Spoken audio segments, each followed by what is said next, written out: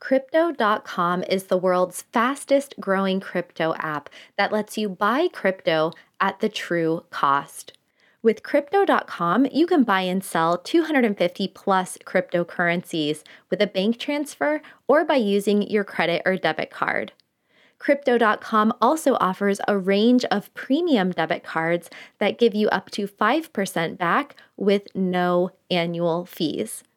Open an account today using our referral code TRAVEL to qualify for up to $25 in rewards and a 10% rebate on trading fees. You can also sign up using our affiliate link in the show notes or go to crypto.com/app/travel. That's crypto.com/app/travel.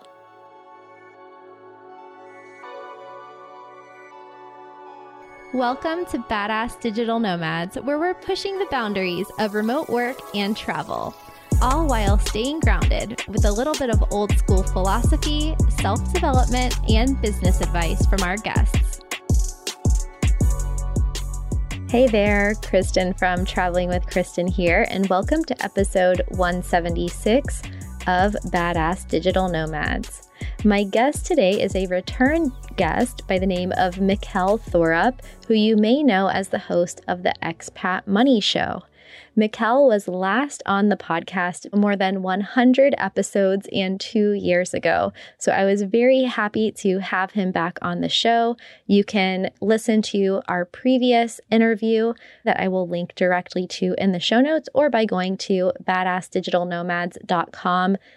In today's conversation, we are shooting the breeze and catching up about everything that has happened in the past 2 years, why he moved from Panama to Brazil, what his thoughts are on the cost of living there and the lifestyle, as well as real estate markets in Uruguay, Turkey, and beyond.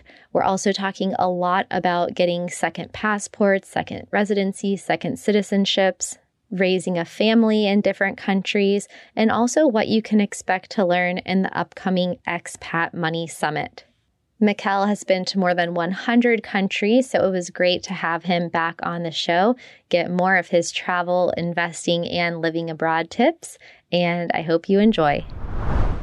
Everyone, welcome back to Badass Digital Nomads. We have a very esteemed return guest today in the form of Mikkel Thorup from the Expat Money Show. Round of applause. Welcome back, Mikkel. Thank you very much. You know, I couldn't believe it has been so long since you and I talked. I mean, we were just chatting a minute ago and you said it's been 2 years. That's wild. I can't believe how fast time flies. I can't either. I mean, I literally had to check back and see when was the last time. And yeah, it's been about 2 years. So it feels like it was last year though. I feel like that as well. But I mean, at the same time, there's been so much that's happened. So I'm kind of excited to chat with you today and share some of the things that I've been up to. So it should be good.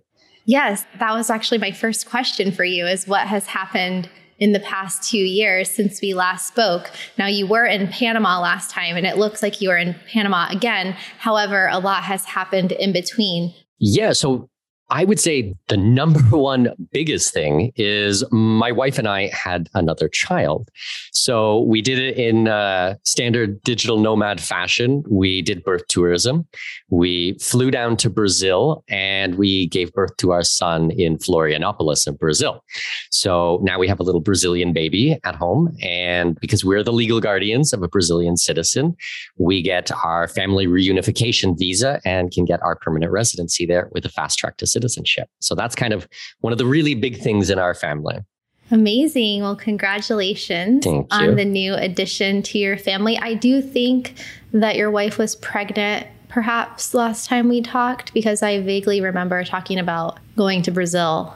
Mm-hmm. So was that part of the plan, the birth tourism?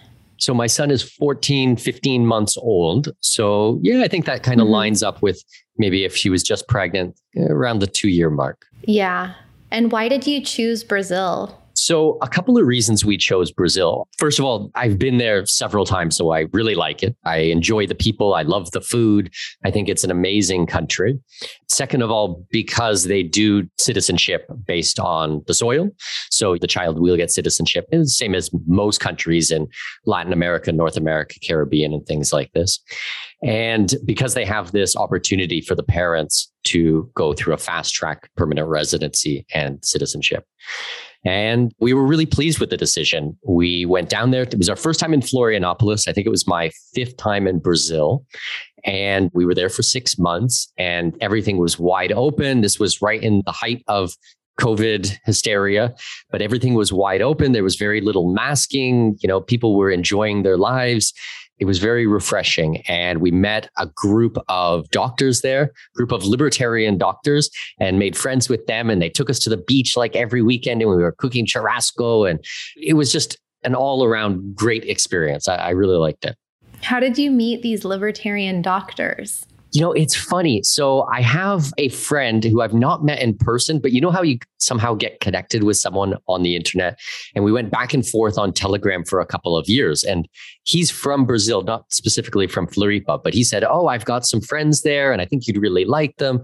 Why don't you send them a message and say hello?" So I took him up on the offer and kind of just shot them a random message. And they said, "Sure, we're going to go to the beach this weekend." It was the middle of winter. So it was probably like 14 degrees Celsius or something like that. So we all had winter coats on and we went to the beach and had patio chairs in the sand.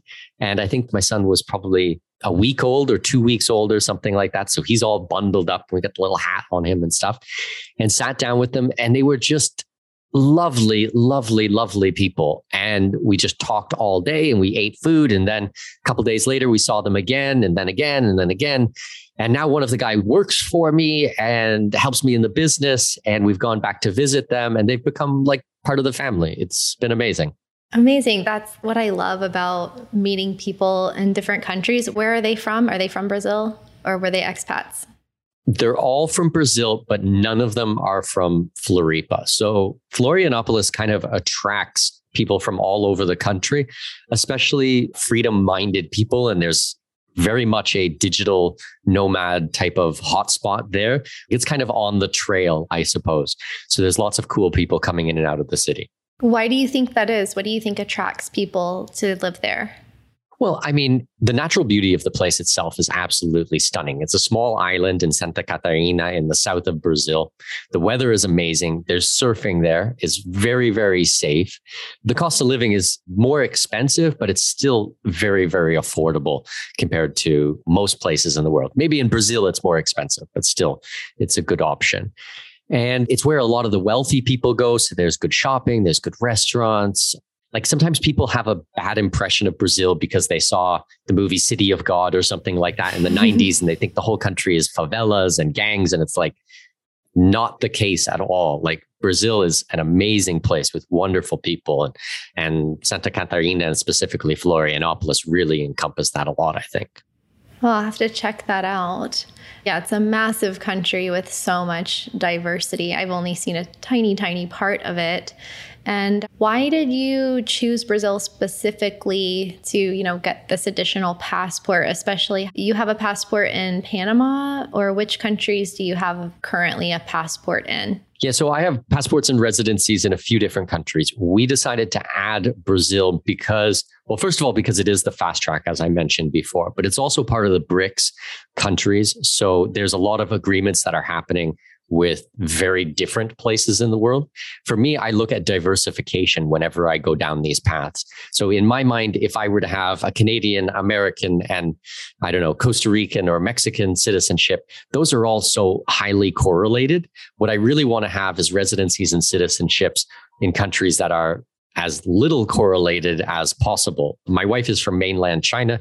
We're fully set up in China, not me with citizenship, but with bank accounts. We own a couple properties there. I have a long-term visa there. We've got assets and we even have clothes and stuff like that. I like the types of places that are completely different.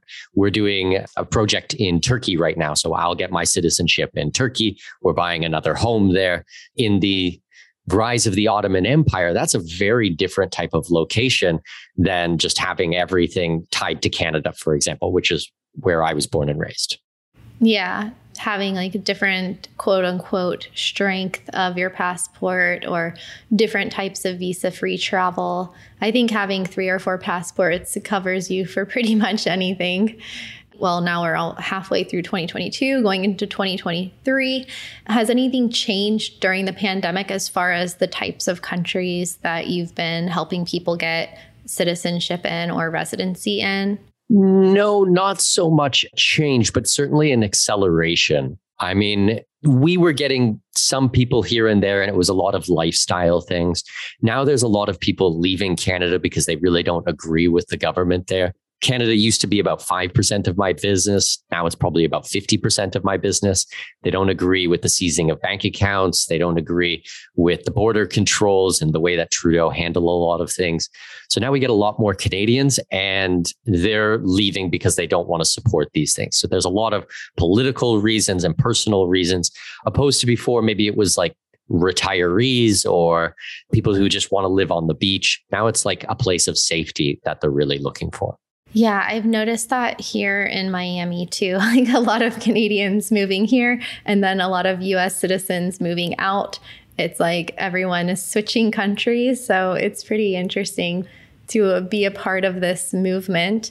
And then what are some of the most popular places that people are getting their golden visas? Yeah, so Panama is still very popular. I think is also very popular with me or with my clients because they see that I'm here. And I think that in a lot of people's minds, that speaks to the validity of the country or the lifestyle of the country, because I've decided to base my family here. Now, we have bases in other places, and I always try to tell people it's not about finding the one perfect place. It's about mixing and matching and trying to create freedom in any way you can. So Panama is very, very popular. Costa Rica, which you know extraordinarily well, is still very, very popular. Mexico, obviously, because of the ease of getting there from the United States and being able to cross the borders. We don't do a lot of Belize anymore. That's really slowed down. Nicaragua is coming up. More and more people who never would have considered Nicaragua are now have it at the forefront of what they're planning. They have a couple of new residency programs there, so it makes it very easy to go through that. And then the standards, Portugal, some of the other countries in Southern Europe. Greece is coming up a lot with their golden visa program and their real estate options. And we're doing some of those as well, but certainly Central America is the center, I would say. Mm-hmm. I wasn't aware that Nicaragua had any new programs. What are the details there? Yeah, so it's not necessarily a new program, but it is a clarification on the time in country that is needed. So for $35,000, you can get a residency there. Now, you have to check in with immigration every 6 months. And from what the lawyers have told me is if you can double that amount, basically bring it up to about $75,000 or $80,000, then you only need to check in with immigration one day or once every 12 months, where before you really needed to spend an extended amount of time in the country. Now they're really moving away as well from primary residence or from having a home that would get rented out.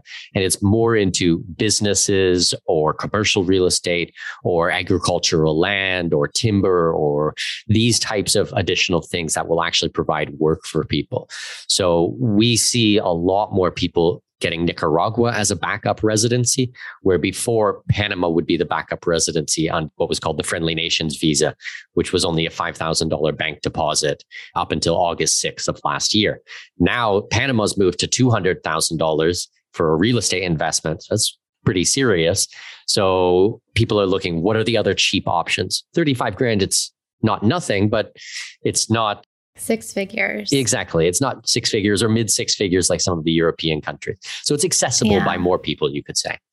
Yeah, there's quite a difference between like 35,000 and 350,000 euro, for example. Exactly.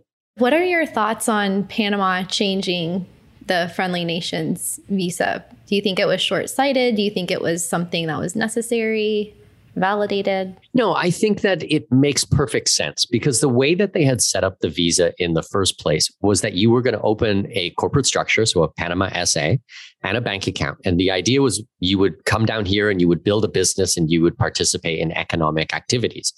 But what most people did was just get it as a residency in their back pocket, put the $5,000 in the bank account, and 4 weeks later, remove every penny of it, or every penny but except $5, keep it open, and then have the residency and visit one day every 2 years. So I think the government finally went, okay, well, this is not working. We're trying to drive the economy and bring more money in and have people move here and build businesses. So they've moved it to the real estate. Now, a lot of people would have thought that this just absolutely would kill people wanting to come to Panama. But I think besides a small lull or a dip right after August 6th when this happened, I think it's going just as fast, just as many people applying as before, at least before the announcement was made that it was going to change. You also have the qualified investor program and some other visas there that are getting record numbers of people. And the main differences between those is with the friendly nations, you have to be from one of 50 countries or 51 countries. They modified it. And the other one is it's a higher dollar amount, but can be from anywhere in the world. So if you're from India or Pakistan or wherever, maybe you're not part of the friendly nations, these top 50 countries, but you still want to come here to Panama, then there's an option for you for that. So I wouldn't say it's short-sighted. I personally see that it makes a lot of sense why they did this. And in the long run, I don't think it will dampen people's enthusiasm for Panama at all. Mm-hmm. Yeah, I kind of disagree with the whole concept of friendly nations. I think that's becoming outdated. Definitely. So I'm glad to see that it's opening up to people of any country, because I think that is a bit of an antiquated perspective that many different governments have of like people with this passport can come in and people from this nationality can apply easier to live here. Yeah, it makes no sense when you punish an individual based on something that the government does. Like that doesn't make any sense. Yeah. It's happening all the time in the Middle East and in some of these countries. They have a bad reputation. Well, it might not be that individual. Like I don't believe in communal guilt, because you're born in a country, then suddenly you're a bad person. You've traveled all over the world. I've traveled all over the world. There's good people everywhere. There's amazing human beings on every corner of the earth. And if they want to make something of their life and they want to, step up and make a change, then the opportunities should certainly be there. Yeah, I think that there have been a lot of countries that were kind of underrated as far as they were out of the limelight of the mainstream media, and maybe they didn't get as big of a section in the history books of other countries, especially Western countries. And I think we saw this with Ukraine, like all of the support for Ukraine since the Russian invasion. I believe that the people of Ukraine are extremely strong and diverse, and everything that they're going through is horrific. And there's been so many stories of individual strength and heroism and everything. But then from traveling so much, I see that reflected in, I think, any country that I've ever been to, is you see, okay, maybe most people didn't think about Ukraine as often before, and they didn't realize how talented the people were and how advanced they were technologically and all of the different attributes of the citizens of that country. And I kind of see that in every country.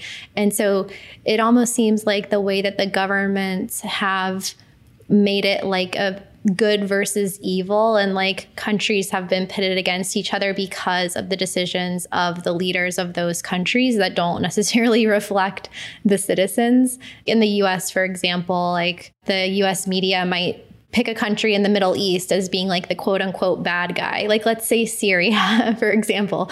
But then there's so many immigrants from Syria that were doing amazing things. The point is that there are very talented people from every country. There are very good people from every country. And it seems so antiquated to like classify or categorize an entire nation of people because of the policies For sure. of the government that's temporarily in place at this point in time. Yeah. I really find that with Iran. I went to Iran probably 10 years ago and met the most gentle, loving, amazing individuals when I was in that country.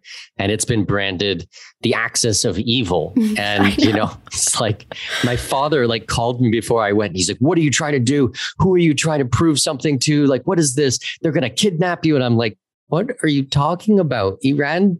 No, I mean, that's not going to happen. Everything will be fine. And I had a great trip while I was there. And it was just It was such a good experience. I just got back from Lebanon 7-8 days ago, something like that. And it was the same type of thing.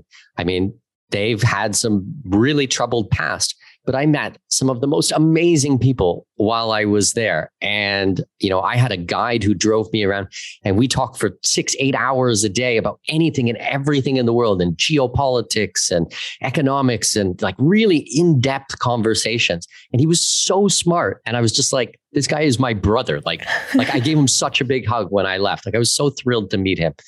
And Lebanon has a really bad reputation in the world right now. And it's such a shame. He can't get out. He can't go anywhere else. He can't immigrate anywhere or build a better life. And, highly educated, very smart guy.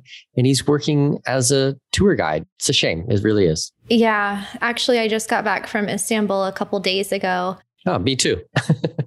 Yeah. We need to talk about Turkey. That's so wild. Yeah. Yeah.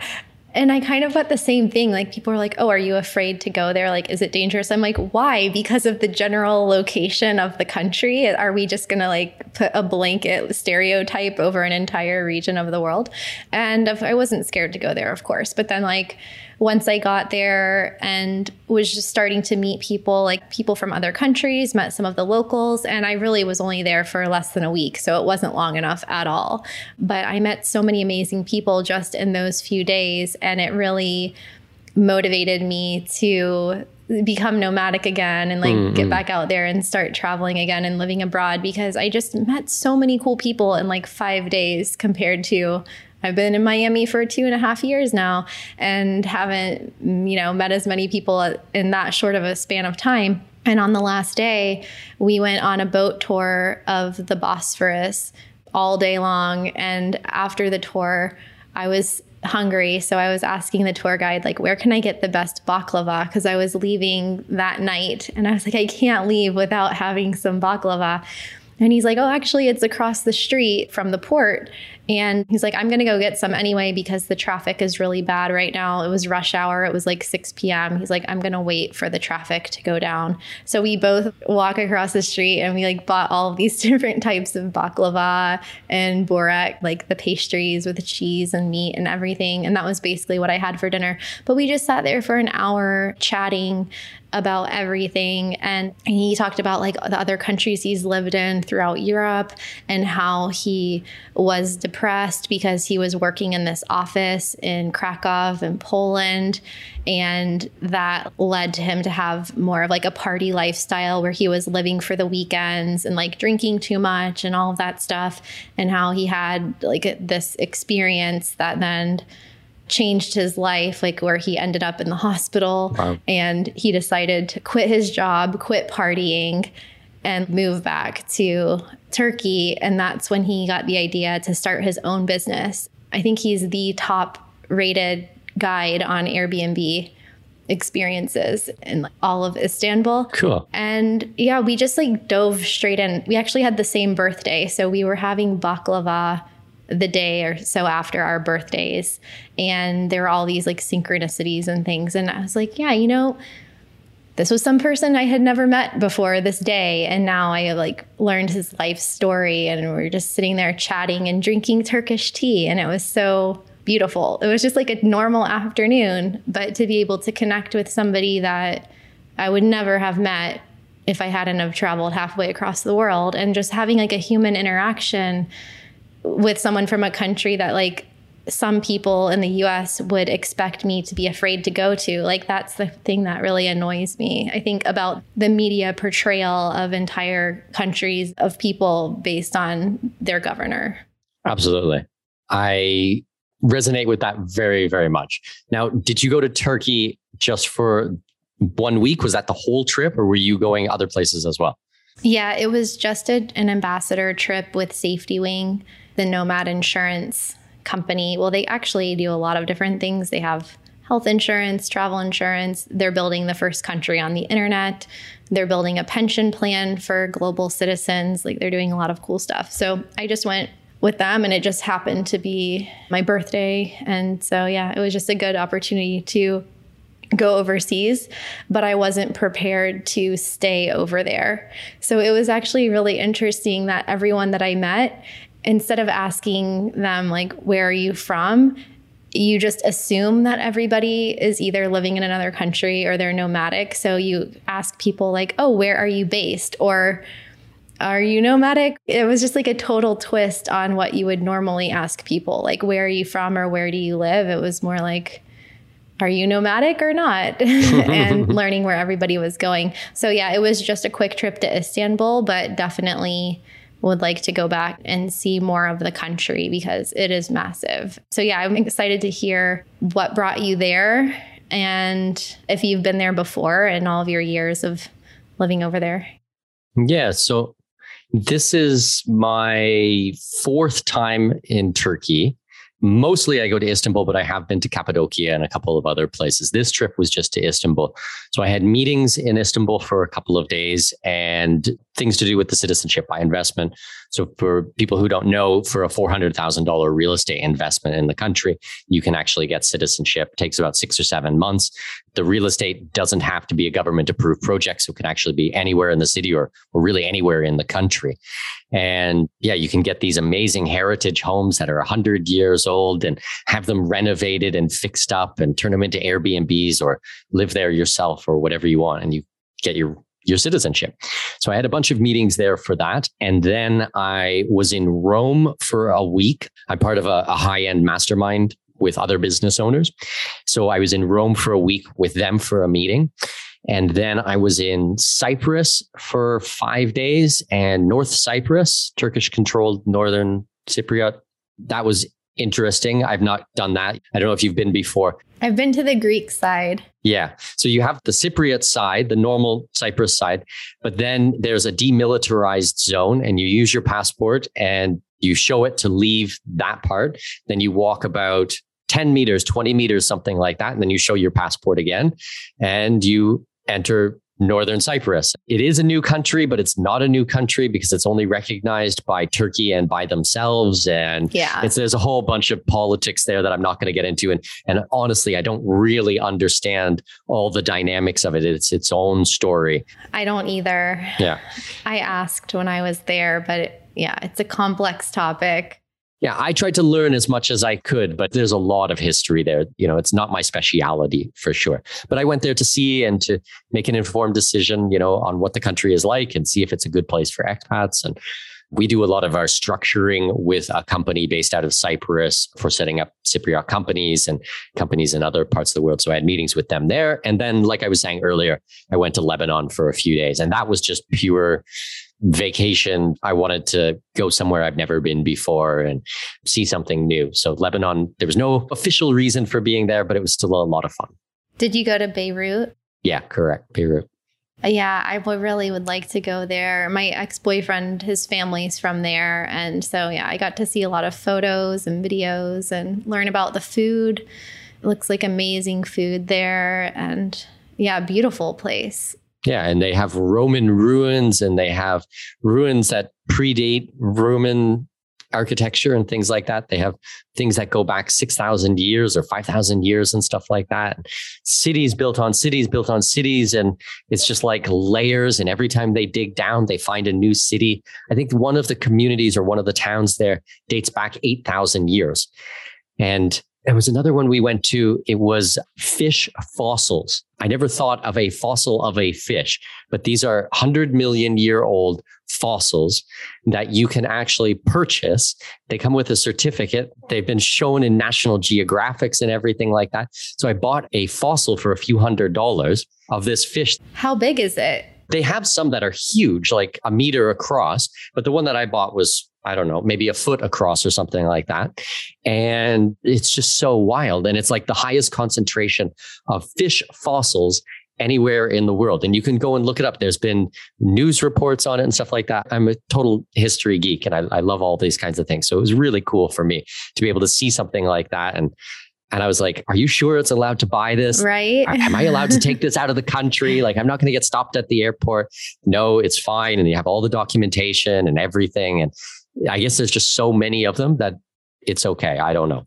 This is in Lebanon? Yeah, this was in Lebanon. Yeah.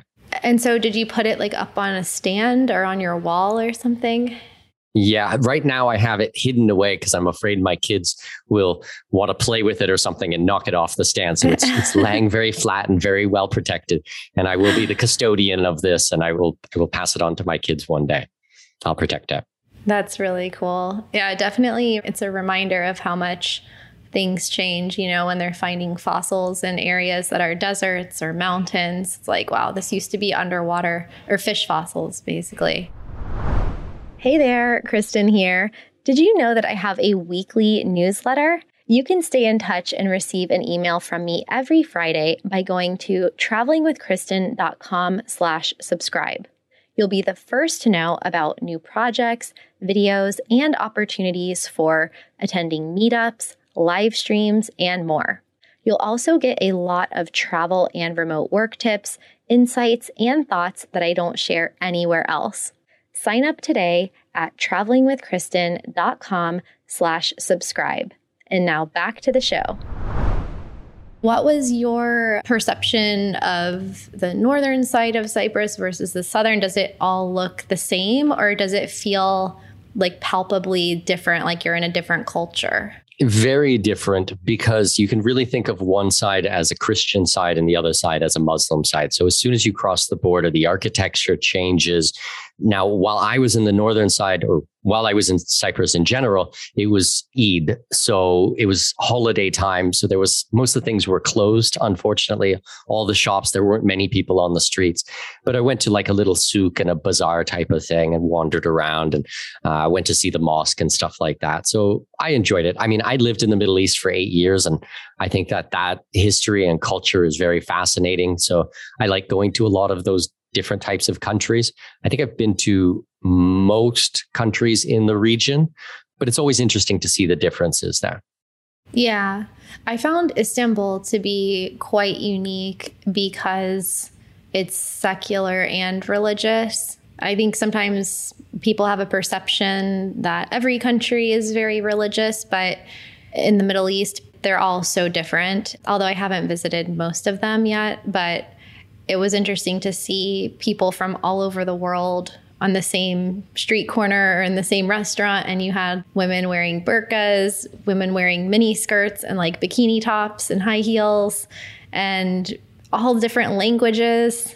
Yeah. You get like the Russian women over there and stuff. And it's like, oh my God, I can't believe you're wearing that right now. Like, this is a Muslim country. For me, I was surprised by some of these types of things, because I've spent a lot of time in the GCC countries, so the Gulf state, where you really wouldn't see that type of thing. But it was cool to see people from every corner of planet Earth in Istanbul, in this melting pot, as they say. And it's so cool with Turkish Airlines, because I don't know if it's more cities than anywhere else or more countries than anywhere else, but it's a huge airline and they go so many places. So it's really, really connected as a hub. Yeah, I think it was maybe more than 400 cities or something like that, because I flew Turkish Airlines direct. Just wild. Yeah. And in other areas in that region, have you found as much security? Because I felt like any public place that I went into, you would have to walk through a metal detector, and there would literally be a security guard at the door of restaurants, hotels, etc. And then to get to the airport, which apparently the airport is new, the one that I was at. So that's about an hour from the center of the city. And there's a security checkpoint to get into the property that the airport is on, where they're checking your car, they're checking the trunk, they're checking your bags, and that's just to enter the airport from the highway. And then there's another checkpoint to get into the terminal where the ticketing area is. And then there's another checkpoint, which is the regular security checkpoint that every airport has. And then there's extra security checkpoints at each gate. So I felt very secure there. Is this something that is the norm? No, I wouldn't say it is the norm. I think that there are different countries, like in Abu Dhabi and Dubai, it's so extraordinarily safe there. I'd probably put those as some of the safest places on planet Earth. I think the country in general is so safe, so they don't have all of these types of security checkpoints that make it safe, if that makes sense. I have a funny story about entering Turkish airport, or is the airport in Istanbul. And it wasn't from this trip, but it was from probably 7 or 8 years ago. So I was there with my buddy Adam, and it was our first time there, and we decided we wanted to get some souvenirs. So my father really likes antiques. So while we were in the bazaar, I found this old wooden Turkish musket. Okay. It was like 100 years old or 120 years old.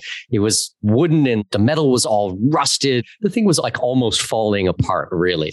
It was a musket. But we wrapped it in some newspaper and put it in a bag and stuck it in the suitcase. And, I totally forgot about it. It was in the first day or two of being in the country, and we were there for a week or so. And when I went to the airport to go back to Abu Dhabi, where I was living at the time, and we went through one of those security checkpoints, just like you mentioned, they scan your bag to enter the airport. So my bag goes through, and suddenly all these guys are waving their arms and everyone's going crazy. And 5 other security guards or police officers run up, and there's like 7, 8, 9 guys around, like pretty big guys. Like I'm not a big guy by any stretch of the imagination, So I'm kind of freaking out, and they're all yelling in Turkish and stuff. And I'm like, what's going on? They're like, open your bag, open your bag. And so I open it up, and there's this handgun. Yeah. Like this antique, busted, half rotten, falling apart from musket. The 1800s. And they look at it and they just start laughing. Like they literally thought like someone was bringing a gun into the middle of the airport.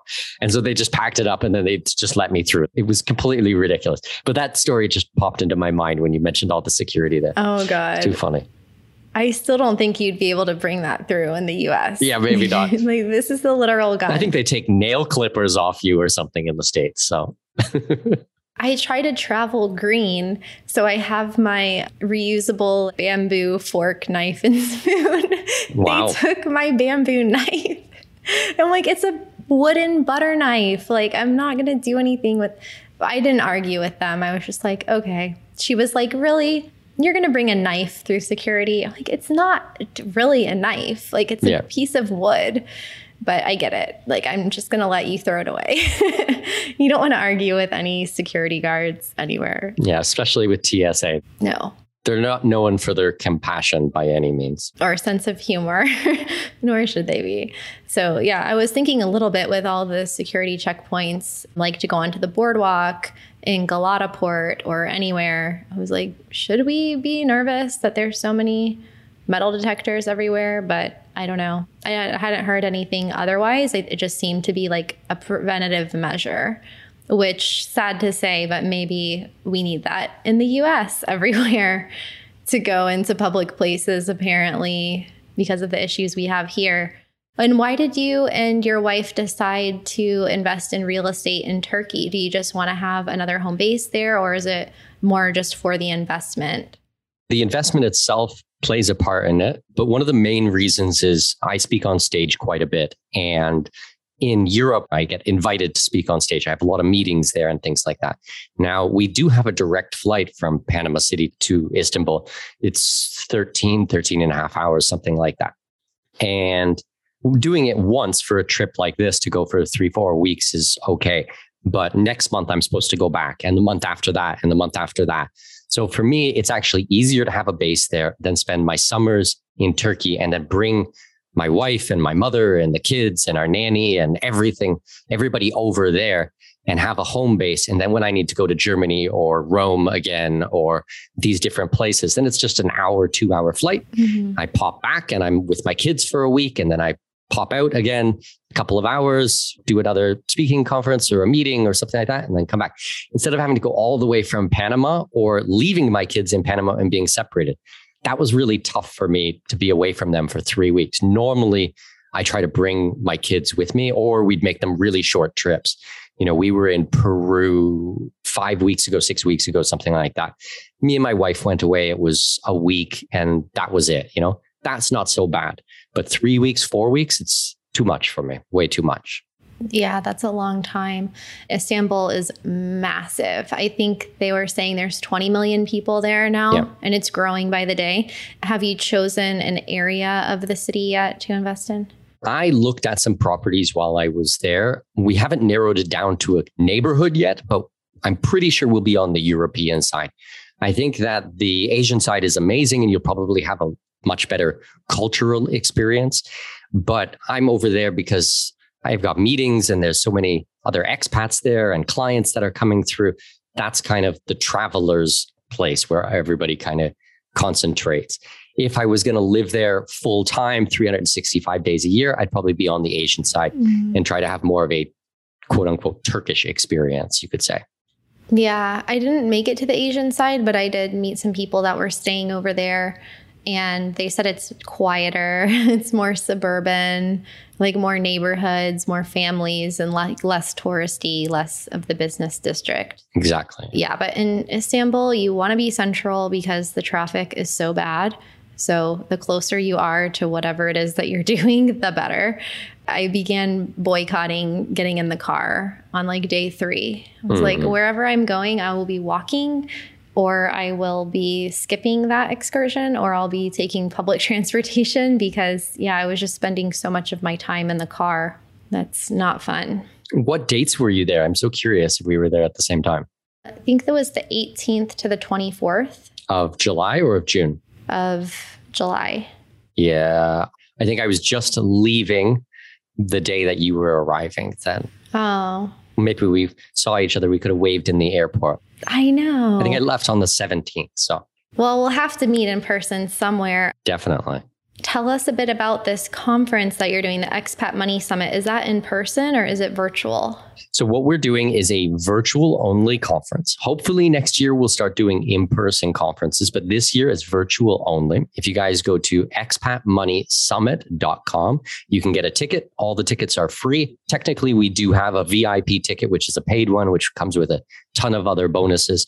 But for all intensive purposes, you can get a free ticket. You can see every one of the presentations. We've got some amazing speakers there. We've got Congressman Ron Paul is speaking at the event. We've got my friend Doug Casey. There's lots of really good people. And the idea is to help people have more freedom in their life. And for me, the best vehicle of that is traveling and living overseas and having bases in different countries and residencies and citizenships and things like that. So if these types of things interest you, then definitely come and grab a free ticket at expatmoneysummit.com. And what we're working on is having 30,000 attendees. So it's going to be a huge event, probably the biggest event in this space for the entire year. And I'm really excited about it. It's a ton of work, but it's going to be really, really good. Yeah, that's a lot. And that's in November? Correct. November 7th to 11th. But you can pick up your tickets now for free, and then you'll be able to watch all the presentations when they go live. Okay, amazing. Well, I think everyone wants a little bit more freedom in their lives, so can't go wrong there. And then when talking about having this freedom and diversification of living in other countries, increasing your freedom and your wealth, can you speak a little bit to what you help people do as far as the combination of investing in other countries and at the same time reducing their tax burden? How do those things fit together in like the big picture of what you're helping people do? Yeah, so I work mostly with high net worth individuals. I work as a consultant helping people relocate. I'm not a lawyer. I'm not an accountant. I don't play one on television. I work with all of the lawyers and the accountants. So everything that we do, we have them sign off on everything. When we're looking at residencies, we try to do it through a program like Turkey, where you can actually have a viable option for the real estate. And instead of like overinflated, puffed up type of real estate, which is not a great deal by any means. I deal with a lot of families. So we deal with their schooling issues, for if they have young kids, a lot of the tax issues. Americans and Canadians, as I was saying earlier, a lot more Canadians are going through this. Technically, I can help people from all over the world, but a lot are Americans and Canadians. And are people ending up with multiple passports or properties in other countries? Or is there any kind of ideal outcome that people are striving for from the people that you've talked to and that you've worked with? Is it mostly people that just want the flexibility of another passport, or are they purchasing real estate to live in another country or to just invest to protect their wealth in other places? Or is it a combination? Yeah, most of my people fall into two buckets. So it's either they're done with Canada, done with the States, they want to move overseas, and we're moving their wealth, their business, their banking, the structure, their residency, their tax home, everything overseas. So that's kind of bucket number one. And bucket number two are the people who want a plan B. So it's like they want to have all this stuff, but they don't want to actuate the plan yet. And if things get worse in their home country, then they want to have it in place. And then it kind of allows them to sleep sounder at night, not have to worry about it. If things get worse, they just jump on an airplane, they grab their bag, and they have a legal place they can go. They have a home that's there. They have a bank account with money waiting for them. Everything is already done. So it kind of falls between those two buckets for most of my people. Okay. Interesting. And you said that you spent some extra time in Uruguay this year or in the past 2 years. Was this when you were in Brazil, or when was that? No. So actually, we went to Uruguay in March, I want to say, of this year. So what happened was I had a couple of my clients who were asking questions about Uruguay. So I got a professional referral to a law firm down there and started taking phone calls with the law firm, met their head of the tax department, head of immigration, head of the structuring, their investment, CEO, everything like that. 5, 6, 7 calls, hour and a half, really got to know the country quite a bit from a legal and theoretical type of standpoint. Then they sent their CEO up to Panama and spent a half a day with him, built the relationship. Things were very good. So he invited us down to Uruguay to come and check out the country. So my wife and I flew down for a week and breakfast, lunch, and dinner, spent time with the people there on the ground, met everyone involved, drove around, saw the investments, the real estate, visit the law firm, everything like that. Yeah, had a very good impression of the place. So I like to do this level of due diligence with anybody that I work with.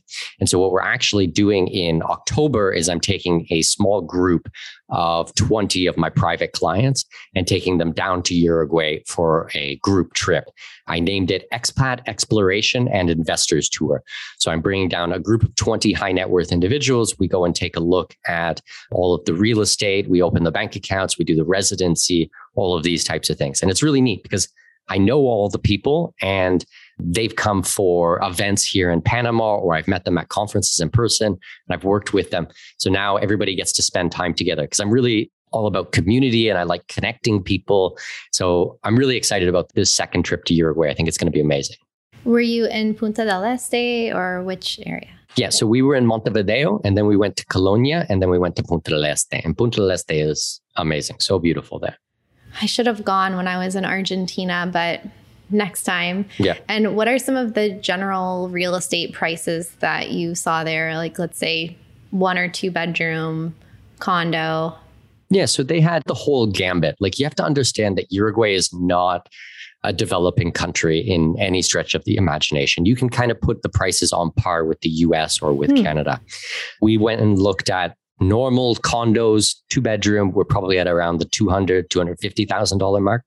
But we saw brand new builds on the beach, 4 bedroom condos at $1.5 million, $2 million that have their own chef that comes in and cooks for you every day and maid service on site. That's part of your condo fees or your HOA fees. We went and visited the farmland, which is huge there, and visited farms that were $4 or $5 million, but 1,000 acres or 500 acres of arable land and cattle herds. And it's like, they really have anything and everything that you would expect there, but it's not like wanting to move to Honduras or something like that, where you're going to get real estate at bargain basement prices. Uruguay's or Nicaragua. Yeah. Or Nicaragua. Exactly. It's not that type of a play. And is the citizenship or residency by investment, is that through real estate investment? Is that the path? So actually, they don't have a real estate by investment. What they have is an immigration process, but you need to show a certain amount of time in the country, or really a strong tie to the country. So if you want to immigrate there, then you're going to need to spend 183 days there, which would make you a tax resident.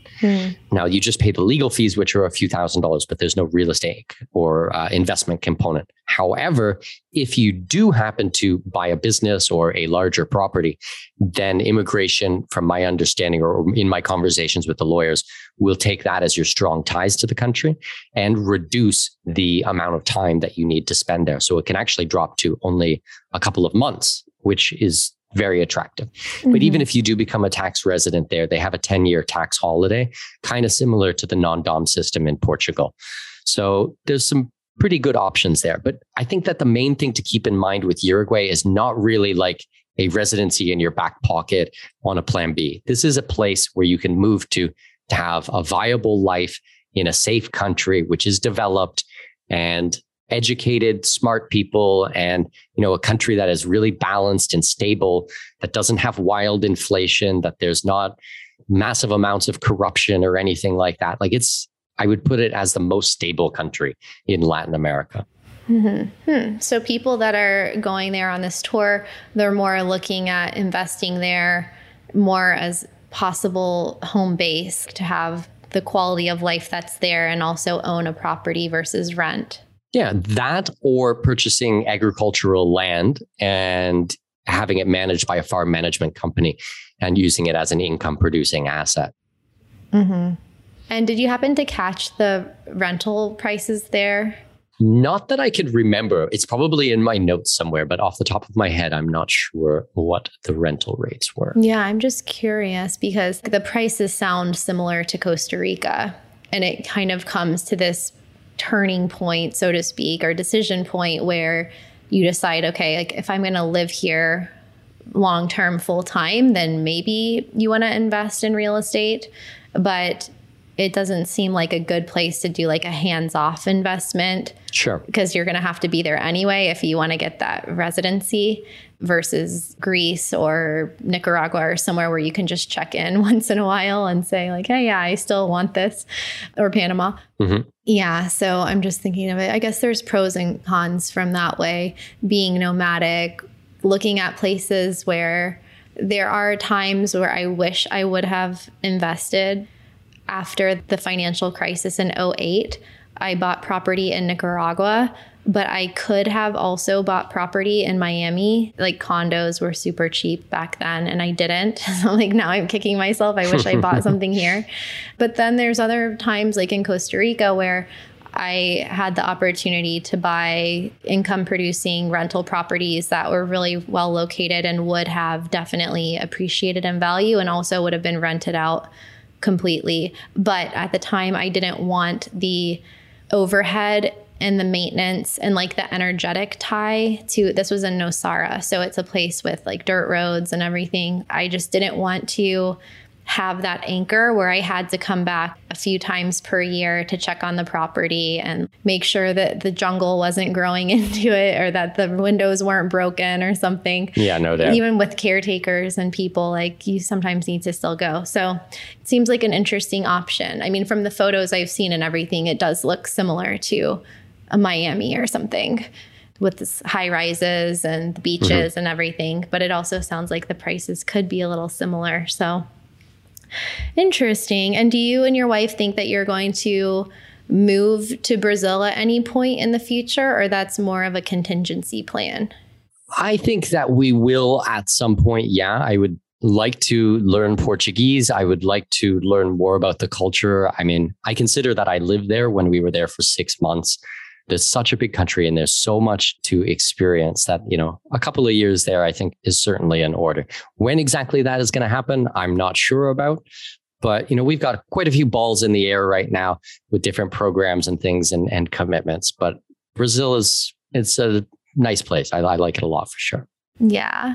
And congratulations on 200 podcast episodes. Thank you very much. Yeah, 6 years now. Holy moly. I can't believe it has been that long. Wow. Expat Money Show, which just started as very kind of uncreative idea.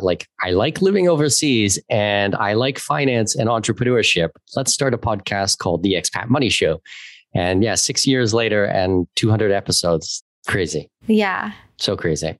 Any big plans coming up or more interviews? I think I'll do a big episode for 200. I think we're at 198 or 199 right now. So I've got to record something as a celebratory type of big episode. What I will do, I have no idea. I'll figure something out though. I always do.